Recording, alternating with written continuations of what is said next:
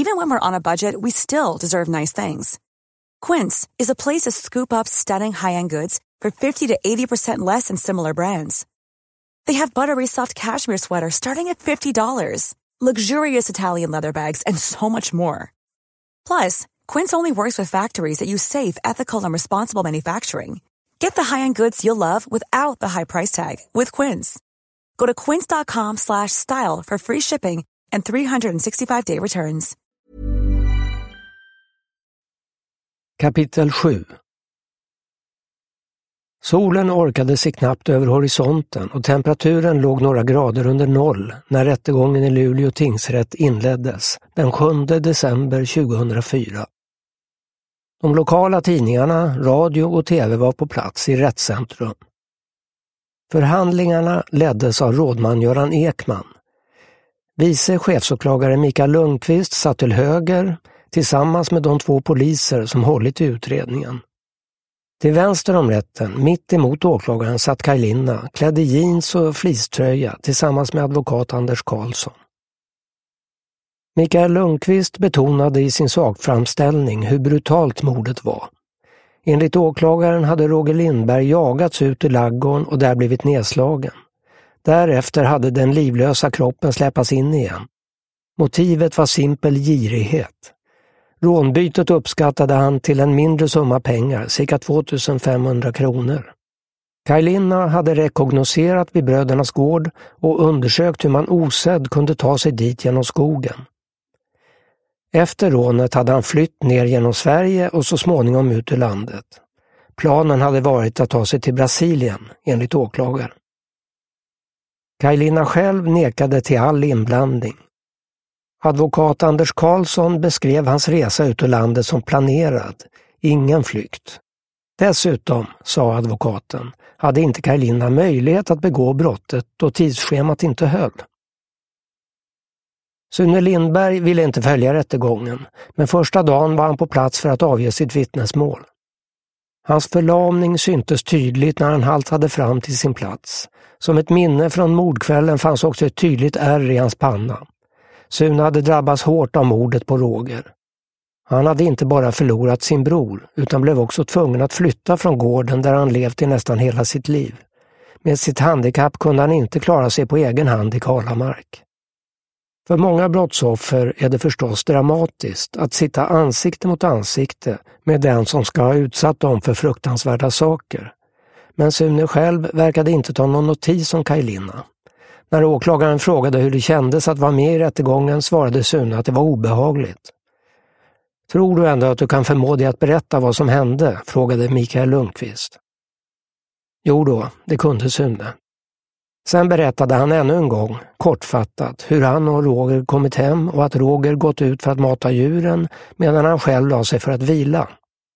När Sune sedan låg på sängen och hörde hur någon kom in i huset trodde han att det var Roger. När han såg att det var en maskerad man trodde han först att någon skämtade med honom. Efter ordväxlingen om kassaskåpet visade den maskerade mannen upp sin blodiga påk. Förstår ni Pitemålet? Frågade Sune plötsligt rätten. Ordföranden svarade att det gick bra och Sune fortsatte berätta hur han blev slagen. Jag blöder ju och är handikappad, hade han ropat till mannen. Åter berättade Sune hur den maskerade mannen kastade ett täcke över honom och band händer och fötter. Under täcket hörde han hur mannen rev ut saker ur skåp och lådor. Så småningom slog dörren igen och mannen gav sig av. Då skulle jag tjossa mig upp, eller vad heter det på svenska, sa Sune och tittade på sitt biträde, advokat Lotta Lindblom. Stiga upp, svarade hon. Redan efter någon meter ramlade Sune mot kammardörren och bröt vänster hand. Han släpade sig ut i köket till diskbänken där han blev liggande. När han försökte lyfta huvudet spydde han. Om jag legat en natt till så hade jag nog torkat ihjäl, sa han. Han fick åter frågan om den maskerade mannens röst. Mikael Lundqvist undrade om mannen hade talat någon dialekt, men enligt Sune Lindberg hade han talat ren svenska. Inte pitemål? Nej, och inte pitefint heller, svarade Sune. Pitefint var så som människor talade inne i Piteå, när de försökte låta lite fina. Stämningen blev för en kort stund lite muntrare när Sune imiterade hur det kunde låta. Tidigt under rättegången blev det tydligt att Sune hade övergett misstankarna mot Bertil. Han anslöt sig numera till polisens och åklagarens linje att det var Kaj Linna som var den skyldige. Både åklagaren och advokaten frågade varför han så säkert hade pekat ut Bertil till en början. Mina tankar for åt det hållet, svarade Sune. Han berättade också om när Nils hade kommit för att ordna uppgörelsen mellan bröderna och Bertil. Enligt Sune hade Nils presenterat sig som jurist och advokat. Han hade gjort ett gott intryck på bröderna, men senare hade Sune förstått att han och Roger blivit lurade. Dagen därpå var det Kaj Linnas tur att berätta sin historia. Han hade under förhören verkat förhållandevis opåverkad av misstankarna och svarat korthugget och vresigt. Nu var han nervös och okoncentrerad. Åhörarna fick ibland svårt att hänga med i resonemangen.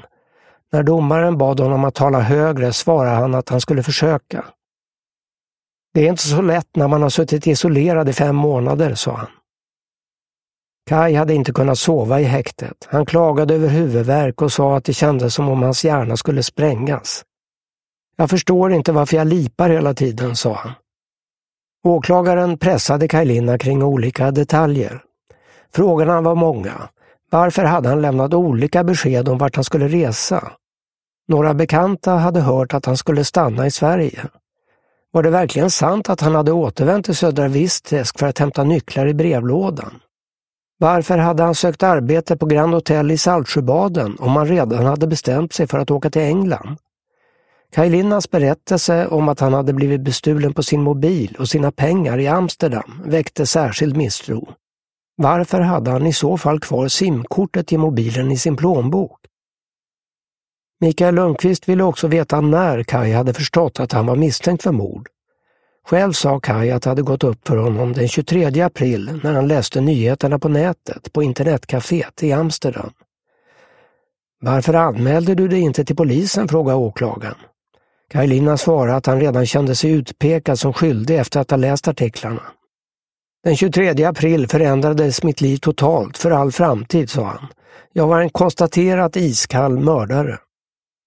Även de blå byxor som hade försvunnit i Elvy Karlssons hus togs upp. Åklagarens teori var att Kaj Linna hade använt dem under angreppet på bröderna och sedan gjort sig av med dem. Han nekade. Ett annat av åklagarens bevis var att Kajs blod fanns på handduken hemma hos Eva i Iggesund. I protokollet från SKL fanns en bild på handduken där de små blodfläckarna hade markerats med pilar. Kaj Linna förklarade att han inte kunde minnas att han hade blött, men antog att han haft en sårskorpa någonstans på benen eller ryggen som gått upp. Evas påstående att han skulle haft ett blödande sår på stortån avfärdade han. Det var ett gammalt skavsår och det blödde inte. Möjligtvis fanns det lite var i såret. Kaj Linna tyckte att diskussionen om såret på stortån var löjlig. Jag kan inte gissa bättre än någon annan varifrån blodet kommer.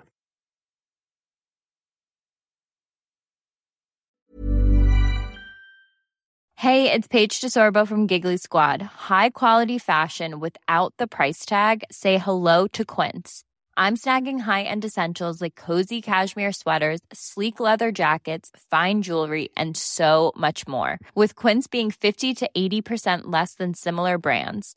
And they partner with factories that prioritize safe, ethical, and responsible manufacturing. I love that. Luxury quality within reach. Go to quince.com/style to get free shipping and 365-day returns on your next order.